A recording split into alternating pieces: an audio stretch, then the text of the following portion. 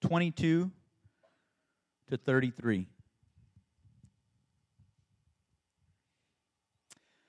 Wives, submit to your husbands as to the Lord, for the husband is the head of the wife, even as Christ is the head of the church, his body, and is himself its Savior. Now, as the church submits to Christ, so also wives should submit in everything to their husbands. Husbands, love your wives as Christ loved the church and gave himself up for her, that he might sanctify her, having cleansed her by the washing of water with the word, so that he might present the church to himself in splendor, without spot or wrinkle or any such thing, that she might be holy and without blemish. In the same way, husbands should love their wives as their own bodies. He who loves his wife loves himself, for no one ever hated his own flesh, but nourishes and cherishes it, just as Christ does the church, because we are members of his body. Therefore, a man shall leave his father and mother and hold fast to his wife, and the two shall become one flesh. This mystery is profound, and I am saying that it refers to Christ and the church. However, let each one of you love his wife as himself, and let the wife see that she respects her husband. Pray with me, please. Lord, we praise you. We thank you for this day, Lord. We're excited to open up your scripture and see what you would have for us today, Lord. We pray that you would transform us by the power of your Spirit, Lord. We pray that your Spirit would be here illuminating scriptures for us, Lord, giving us understanding, Lord, changing our hearts, Lord. We all need to change. We all need to be conformed into your image and likeness, Lord. So I pray your Spirit would come in and make our hearts soft and moldable and ready to change and to hear. Bless this day, Lord. I pray that you would bless the marriages here at Redemption West Mesa and make them strong, make them God-glorifying, Lord. I pray that they would be a blessing, Lord, for both spouses. It's a great blessing when two people are living for God's glory, Lord. And I pray that our marriages would be a blessing for our children. It's the greatest gift we can give them. And I pray that our marriages would be a blessing for the world as it's a picture of the gospel to the world, as the husband lays down his wife, just his life like Christ laid down his life for his bride, the church, Lord. So bless this time, Lord. We worship and praise you in Jesus' name. Amen. You can be seated. Welcome to Redemption Church. My name is Chris Amaro. I'm the lead pastor here. I'm excited to talk about marriage. I've been married for 8 years, almost 8 years, 8 years in March, and so I got it all figured out. I can tell you it only took me 7 years.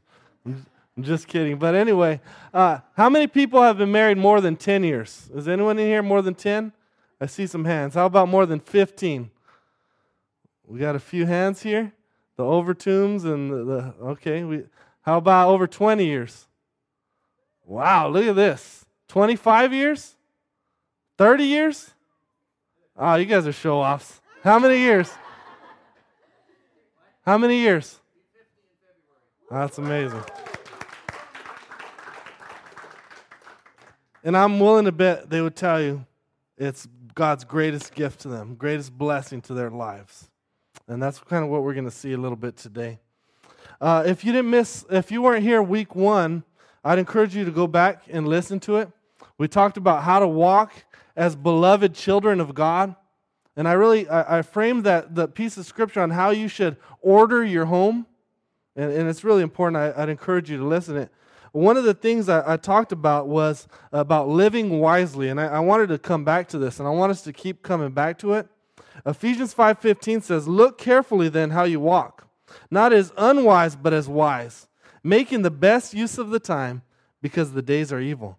Therefore do not be foolish, but understand what the will of the Lord is." Right? So this scripture tells us you have two options in life. You can live wisely or you can live foolishly. And it says here that wise people are constantly evaluating the direction of their life. Right? They're constantly taking careful evaluation of where they're going, what they're doing. That's what that means. Look carefully how you walk. Look over your life. That's what wise people do. And then he tells us, wise people live according to priorities, and they do what is important. Right? Wise people make the best use of their time and their opportunities and don't waste their life. Right?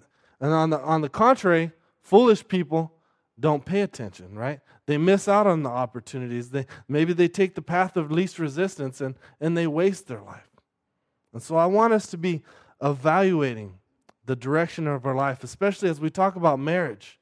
You know, and this marriage sermon is going to be for both singles and for married people. But to evaluate what is the direction my life is heading. All right? You know, and if you are married, are we growing together? Are we growing apart? Right? Are we growing in love for Christ together? Are we changing? Right? Are we husbands? Are you leading? Wives, are you submitting? Those are important questions. All right, as we get into today. So what we're going to see today is 3 things about marriage. All right, what it is, what it does, and what it needs. Sounds like a rap song, right? What it is, what it does, what it needs. That's how I remembered it. All right, 3 things. So the first thing that marriage is its covenant. And we get a definition of marriage if you'll look in verse 31.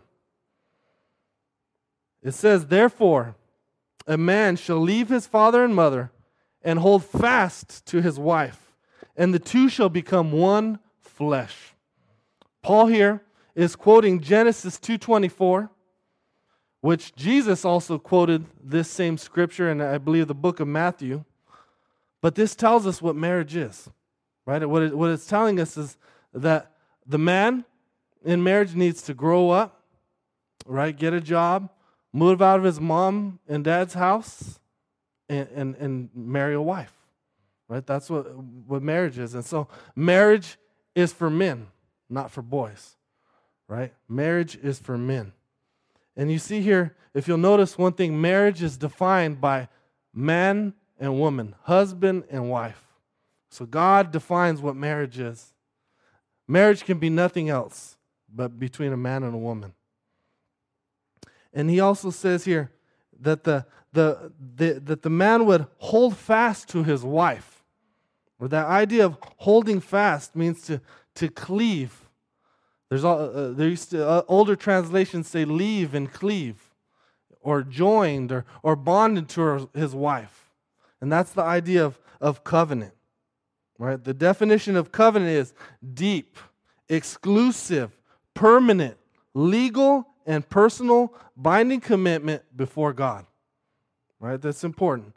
Deep, exclusive, permanent, legal, and personal binding commitment before God. Powerful, important, right? Covenant before God. Sacred. I don't know if you've ever seen the movie My Family or Mi Familia. One of my favorite movies, all right? And it traces the lives of an immigrant man who comes to America and makes his life here. And if you're really interested in learning about the generational differences within Mexican culture, you should watch the movie. Great movie. But what happens is, the third generation guy, he's been Americanized, and he marries this girl to get her papers. And when the mom finds out, she's freaking out. She's yelling at everyone. And he's like, what's the big deal, man? I'm a hero. And he says, don't you understand that marriage is sacred? And she goes, sagradas. An old grandma yelling at him. I love that part, right? Marriage is not a game. Right? Marriage is important. It's sacred. It's not to be played with, right? It's not to be broken apart what God's brought together. Sacred. And so here's marriage. What I want to tell you about marriage, it's not as much of a declaration of present love, but it's a promise of future love. Right? It's a promise of future love, of covenant and commitment and affection and service. Right? It's a promise of future and that it won't be broken. right? Because anyone can say, I love you, and not be married. So it's not a promise to feel loving all the time, but it's a promise to act loving and nurturing and caring and devoted. So, and then that's regardless of the ups and downs and thick and thin, right? So the two, and then it says in verse 31b, the last part of that definition of marriage, that the two shall become one flesh, right? So we saw covenant is followed by consummation, which is, I don't see any kids here, which is sex. I see someone. So what we see is the wedding day, covenant, right? Followed by consummation, wedding night, right? So sex here we see is more than just a physical act, but it's something powerful, something amazing, something beautiful happens, right? The two become one flesh. You're no longer yourself, but you become one. And that's the power that how God's designed marriage, is that covenant and consummation to make that oneness. So, and what we see is covenant is opposite of our culture's idea of marriage, right? Our culture wants consummation without covenant, right? It wants sex without the marriage commitment. It tells us that manhood is sleeping with as many women as possible, right? And that marriage is game over. I'm sure you guys have seen probably some of your buddies. Maybe you've worn one of the shirts at a bachelor party with the game over thing on the shirt, right? Chasing women is over, and it's just foolishness, right? Our culture treats sex as it's a biological desire, like food or drink. It's no big deal. There's no consequences. But what the Scripture shows us is it's powerful, right? Two becoming one flesh, and people are getting it mixed up, and it creates a lot of problems. And so what our culture really is chasing after is not covenant, but really infatuation, right? Infatuation is intense, short-lived passion for someone.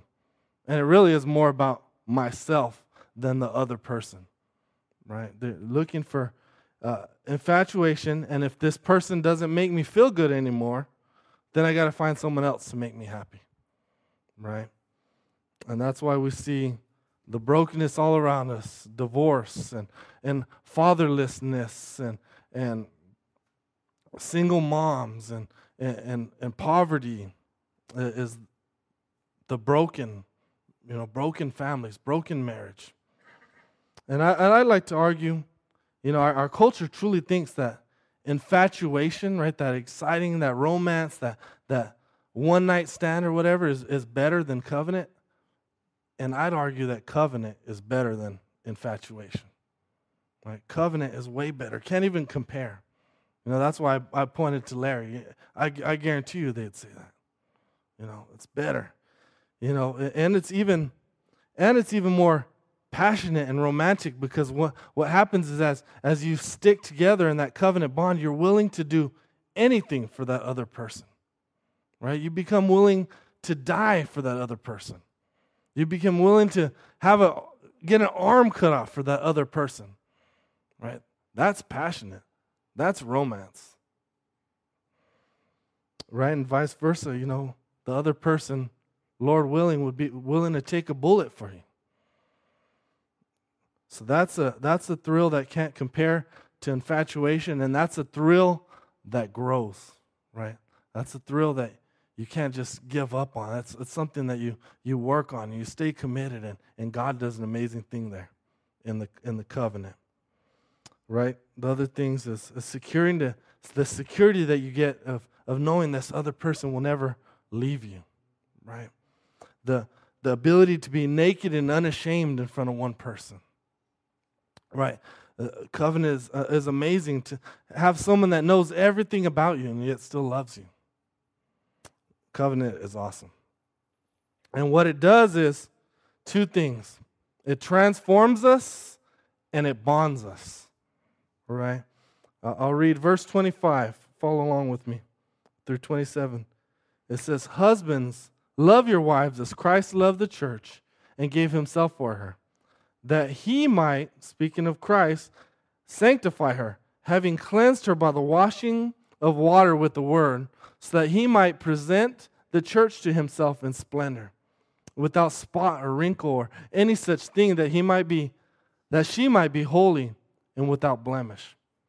And so what this scripture does in Ephesians is it points to the ultimate marriage, right? It's helping us understand human marriage here on earth by pointing to the ultimate marriage, which is Christ Jesus and the church. And when I tried to explain that to my daughter Olivia, how the church is the bride of Christ, she started giggling. And so, what? Jesus is our husband? And she couldn't get it. But what happens is and I think especially guys, when we start thinking about, all right, the church is the bride of Christ, it makes us feel a little uneasy. But when we become uneasy, it's because we're looking at human marriage as ultimate, and not the marriage between the marriage relationship between Jesus Christ and his church is ultimate. All right? Because when we think of it, we just get sex and all that stuff mixed in there, right? So the ultimate marriage is Christ and his church. And this marriage just points to it. All right? But what we see here is what Christ did is he came to transform his people, right? From dirty to beautiful. He gave himself up to sanctify the church, to make the church holy and without blemish, right? Philippians 1:6 says, "I'm sure of this, that he who began a good work in you will bring it to completion." Right? That's what God's doing with his church. And that's, in fact, what marriage does, right? Is it transforms us, because we're only a shadow of who we're supposed to be, right? Sometimes we get glimpses of what God's doing in our life and who we're going to be, right? But we're not complete. God's continually working in us to make us more beautiful, right? Without blemish, holy, God glorifying. We're like, have you guys ever seen well, I don't know about you guys, but I love old cars. And sometimes I will be driving down the road and I'll see an old, like, rusted out Impala or something. And I'll be like, "Oh, honey, check out that car. That car's awesome." And all she sees is, "Oh, man, what is that? What are you talking about?" And whatever, she'll just say, "Oh, cool," and whatever, just to appease me. But, right?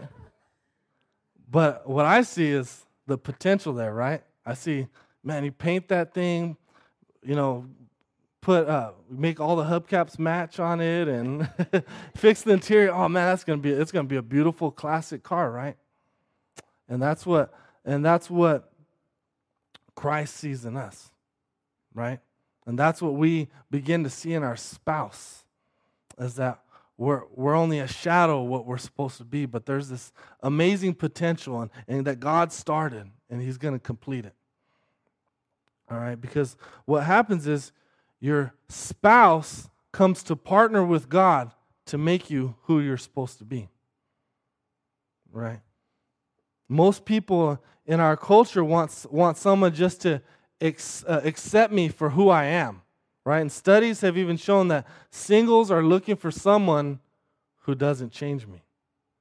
And so what they're looking for, the reason they get married, is they're looking for someone to complement them or to supplement them or enhance them. They're just looking for fun, romance, partnership. And if they're looking for someone don't change me, what happens is, if they have that attitude, is when they get into conflict, hey, you knew who I was when we got married, so you need to accept me how I am, right? And I've actually heard people say that, all right, and it makes repentance, it makes change hard. But in marriage, you have to admit that you are a flawed sinner, and that you need to change, right? And that you are nowhere near the person that God's created you to be. And if you can do that, then you can understand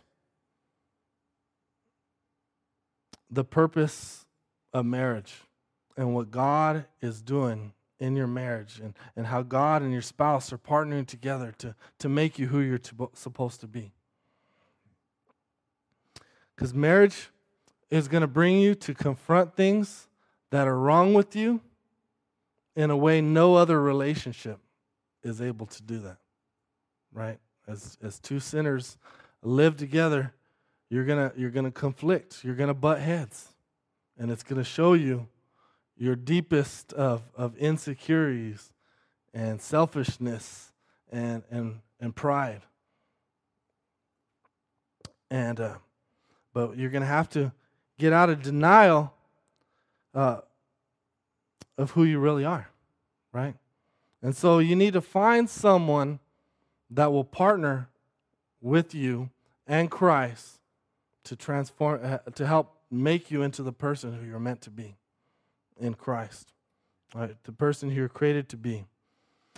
And then you're going to need to do the same for that person until you stand before Christ, spotless and beautiful, right?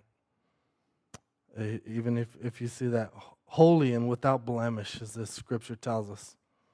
And so when I speak of changing another person, there's a lot of people that want to get someone and change them. This is not change as in change them for my own personal pleasures, my own personal desires, right? Conform them into my image and likeness. When the Bible speaks of transforming or change, it's changing them who God wants them to be. So they might never meet all your personal preferences and desires, but your desire is for them to be who God's made them to be. All right? So in marriage, you should expect conflict. You shouldn't be surprised when you have your first conflict and start thinking like, oh my God, did I marry the wrong person? Right? You should expect it. And conflict isn't always bad, and you can't avoid it. Right? Avoiding conflict is avoiding intimacy with another person. Right? You don't need to make everything a conflict, but the things that are important, right? You have to be speaking the truth to one another and praying for one another. And you need to be able to talk about the things that need to be changed. And so each of us needs to be humble and repentant and approachable for our spouse to be able to know, like, I can come to this person and bring up an issue or a problem and know that they're not going to blow their top off, right? That they're going to listen and be teachable and open to change, right? Humble, repentant. And so you both need to be able to do that, right? Your spouse, your wife should be able to come to you, hey, honey, you've been kind of harsh with us lately. What's going on in your heart, right? Without you blowing up. Right? Your spouse should be able to do that. Right? The scripture tells us in James 1:19 that everyone should be quick to listen, slow to speak, and slow to become angry. Right? That's important. And then when you get in conflict, one of the principles I'm always thinking about is that you should seek to win the person and not the argument. A lot of times when you're the stronger personality in the relationship, maybe you're better at arguing, you can always win an argument. But when someone does that, right, they're quick to speak and they don't listen and they get loud and they're controlling. No one wins. You both lose. So seek to win the person and not an argument. And so one way you can think of marriage is like a gem tumbler. What you do is you put in a gem tumbler, you put the stones inside of the machine, and they go around, they bump, they clash into each other, knocking all the rough edges off of the stones. And when they come out, they're beautiful and they're rounded. And so that's what marriage does. It's like a gem tumbler, knocking off the rough edges. But we have to be humble and quick to listen, slow to speak, slow to become angry, for God and your spouse to be able to do that. So this might bring you to ask, well, who do you choose to marry? All right, as you guys who are single, who do you choose to marry? And I'll tell you, it's not all about looks and physical attraction, right? Those things fade as you get older. You should look for things that aren't going to fade as the person gets older, right? One of the most attractive things is someone that's really willing to serve, right? A person that's humble, a person that's loving, a person that's willing to change for you, right? Those are important things, right? Love for Christ, generosity, a servant heart. And so if you guys are going to be in this partnership to change one another, you must be equally yoked. That means you must marry another believer, right? Or this thing all breaks down. So the scripture tells us clearly that you're marry only believers. And you should look for a best friend and a trusted guide, right? Someone that is going to walk alongside me, and we're going to grow together, and we're going to change into the image of Christ together. Verse 33 gives us a little more advice on who we should look for to marry. It says, let each one of you love his wife as himself, and let the wife see that she respects her husband. And you'll notice here it has different requirements for man and woman. It tells the man to look for someone, or the call here is for man to love his wife like Christ loved the church, right? That you're going to have to lay down your life for someone. So the call for the man is to find someone who is lovable, right? If I'm going to lay down my life and I'm going to give everything to her, I want to find someone who is lovable, easy to love, right? That means she's content, she's humble, she's gentle, and she's not running after worldly desires or passions, right? And so what happens is most guys look for someone who is just hot, and they'll ignore all those other issues because she's hot. And so what I often tell guys is, hey man, look for someone who's lovable, and they'll say, oh, but she's hot. And I say, but so is hell, right? So is hell. And if you marry that woman who isn't those things, you're going to be in hell in your marriage. And women should look for someone whom they can respect. Notice he doesn't say love for the woman, right? He says respect for the woman. Because I believe women can love any old fool, but can they respect them? And I'd say no, right? So find a man who's worthy of respect, right? Humble, gentle, who serves, who protects, who obeys God, who lives in community of the church and under authority, so other people are looking at his life and looking at who he is, right? Look for someone who, can hold a job and is paying their bills, right? You want to see that consistency. You want to see wisdom. Look for a man who you want your sons to be like and who you want your daughters to marry. That's someone you can respect. And he's not going to be perfect, but you look and you see the glimpses, right, of what God's doing in his life and who he's going to be. All right, so the second thing marriage does is it bonds us. It bridges the gaps between the genders, right? Because husbands and wives' roles here are not identical.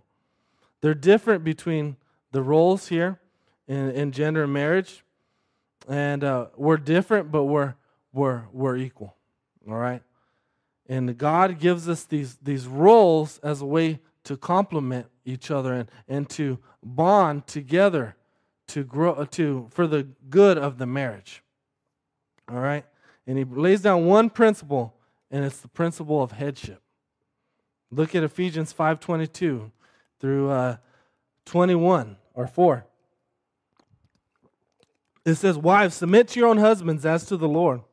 For the husband is the head of the wife, even as Christ is the head of the church, his body, and is himself its Savior. Now as the church submits to Christ, also wives should submit in everything to their husbands." So wives are called to submit to their husbands like the church submits to Christ, right? It says Christ is the head of the church, and the husband is the head of the marriage.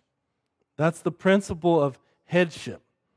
And all what that means is the husband has the final say. All right? He's going to be the leader. He's going to be responsible, right? He's going to have authority. And what I believe he's calling husbands to is to be a servant leader like Christ, right? Who Christ didn't come to be served, but to serve and give his life as a ransom for many. So he's the servant leader, right? And God's put him there when in those tough situations when you disagree, and there needs to be someone to make that final decision. God's given him the authority to make that final decision and the responsibility. All right? So it's not about himself, right? And so man should never use headship to please himself, right? That's the whole idea of love your wives as Christ loved the church. That means you die to self. And so he always puts the needs and desires of his wife above his own. So here's a way you can think about it. All right, so imagine you and your wife, you go to buy a car, right? You're in the car lot. The husband wants the red car, wife wants the blue car. Husband says, "Hey, honey, remember Ephesians 5:22 says you're supposed to submit to your husband. We're getting the red car," right? And wife says, "Hey, but honey, don't you remember Ephesians 5:25? It says that you're supposed to die for me. This is way short of dying for me." Right? Who's right? Well, the wife is right. Right? The wife is right. That's what it's calling, to die to yourself. To always put the needs and desires of the wife ahead of our own. All right? And so, men, I would encourage you to always put her desires first. Always listen to whatever radio station she wants in the car. Always watch whatever she wants on the TV or in the movies, right? Where does she want to go on vacation? Yeah, we'll go on vacation. How do you want to decorate the house? Okay, we'll decorate the house that way. All right? And it's wise to do that. And I think oftentimes, most marriages, the wife's going to reciprocate and say, "Hey, no, what do you want to listen to?" Right? But it's wise for us to be continually putting our wives' needs and desires first, because there will come a day where you have to make that tough decision, where you do have to make that final decision that she doesn't necessarily believe that's the right way, but God's given me authority, and I'm making this decision because I believe this is the best for us and the family and for you, right, for the spouse. And so what you want to do is have her trust you when that day comes. But because if you're always about yourself, right, you're always putting yourself first, it's going to be hard for her when that really tough decision comes. So you can make it easier for her. So when that red car, blue car decision comes up, and men have to exercise headship and say, "Know what, honey? I know you want the blue car, but we're going to go with the red car because this one fits our budget better, right? It's got a better resale value. It's got more space. It's safer for the kids, right? You make that decision, and then hopefully she's able to submit and follow that because she knows that you're making the decision that's best for her. All right? So it's never to please yourself. I missed something. Well, I don't know what I missed something. All right, number 3, the last one. What it needs. Here's what marriage needs. All right? And this is what a lot of marriages are lacking. And this is why many marriages fail today, because it's lacking the power of the Holy Spirit. Right? So what it needs is Holy Spirit-powered, gospel-based ability to do love philanthropy. I got this from Tim Keller. So listen to this, write it down. Holy Spirit-powered, gospel-based ability to do love philanthropy. Right? And I get this from Ephesians 5:18, which we talked about 2 weeks ago, which it talks about being filled with the Spirit. Now, we talked about 2 weeks ago that the Holy Spirit's job is to make what you know in your head real to your heart. Right? That's the Spirit's job. Real and alive. And so the Holy Spirit makes the gospel real to us. That makes the love of Jesus Christ real to us. And it even says, if you follow along there after 18, that the Spirit fills your heart. He makes you happy. And it leads to singing worship songs. Right? It leads to worship and ability to submit to one another, which is the idea of serving one another. And what you'll see is it naturally transitions in verse 22 to the call of wives submitting to husbands. There's no gap between being filled with the Spirit and wives submitting to husbands, because it's not changing subjects. It's one continual flow, one subject. And so what he's saying here is that marriage will never work unless you know God's love deeply and powerfully in your heart. Right? And if you do know that, if you do know God's love, if you're filled with the Spirit, then you're able to love philanthropy. And if you know what philanthropy is it's you're making so much money over here, you got so much money that you're able to be generous and share a ton over here. Right? So I'm getting so much here, I'm sharing it over here. And so that's what I believe that Paul's showing us here, right? I'm getting filled with the Spirit so much over here that I'm able to love and submit so much over here. All right? And so unless you're being filled with the Spirit, unless you're filled with the Spirit and getting all you need from God, you won't be able to serve sacrificially. Right? You won't be able to give when your spouse is sick or distracted or in a busy season at work. Right? Unless you're filled with the Spirit. Right? If you don't know God or your relationship's not real to you, when you go through a rough patch or conflict, you're gonna break down. You're gonna melt down. If your spouse is your main source of love, then you're gonna break down when they're not able to give you that love. Right? And so without the Holy Spirit, you're only able to give love as long as you're getting it. And that's what happens to a lot of marriages. Right? Once one person stops giving love, and so the other person says, well, forget you. If you're not loving, then I'm not going to love. Right? And both people are being selfish. And then you withdraw, you become angry, you look for love, maybe you look for love elsewhere. But if you're getting filled with the Spirit so much over here, you'll be able to continue to love and pour out even through the hard times. Right? And so if you love God more than you love your spouse, you'll be able to love your spouse well, right? And, if you're getting all that love that you need, even through the hard times, your marriage will be able to persevere. So, and also, this power will come through the Holy Spirit making the gospel real to you, right? Remember I talked about that final gospel. What marriage ultimately points to is Christ in the church. So the Holy Spirit helps us see that Christ was the perfect spouse, right? He created us. He made us. And then his bride rebelled against him. We went our own way, right? We rejected him. And so what we see is Jesus didn't turn away from his spouse. He didn't turn away from his bride and say, forget you, I'm going to go get someone else.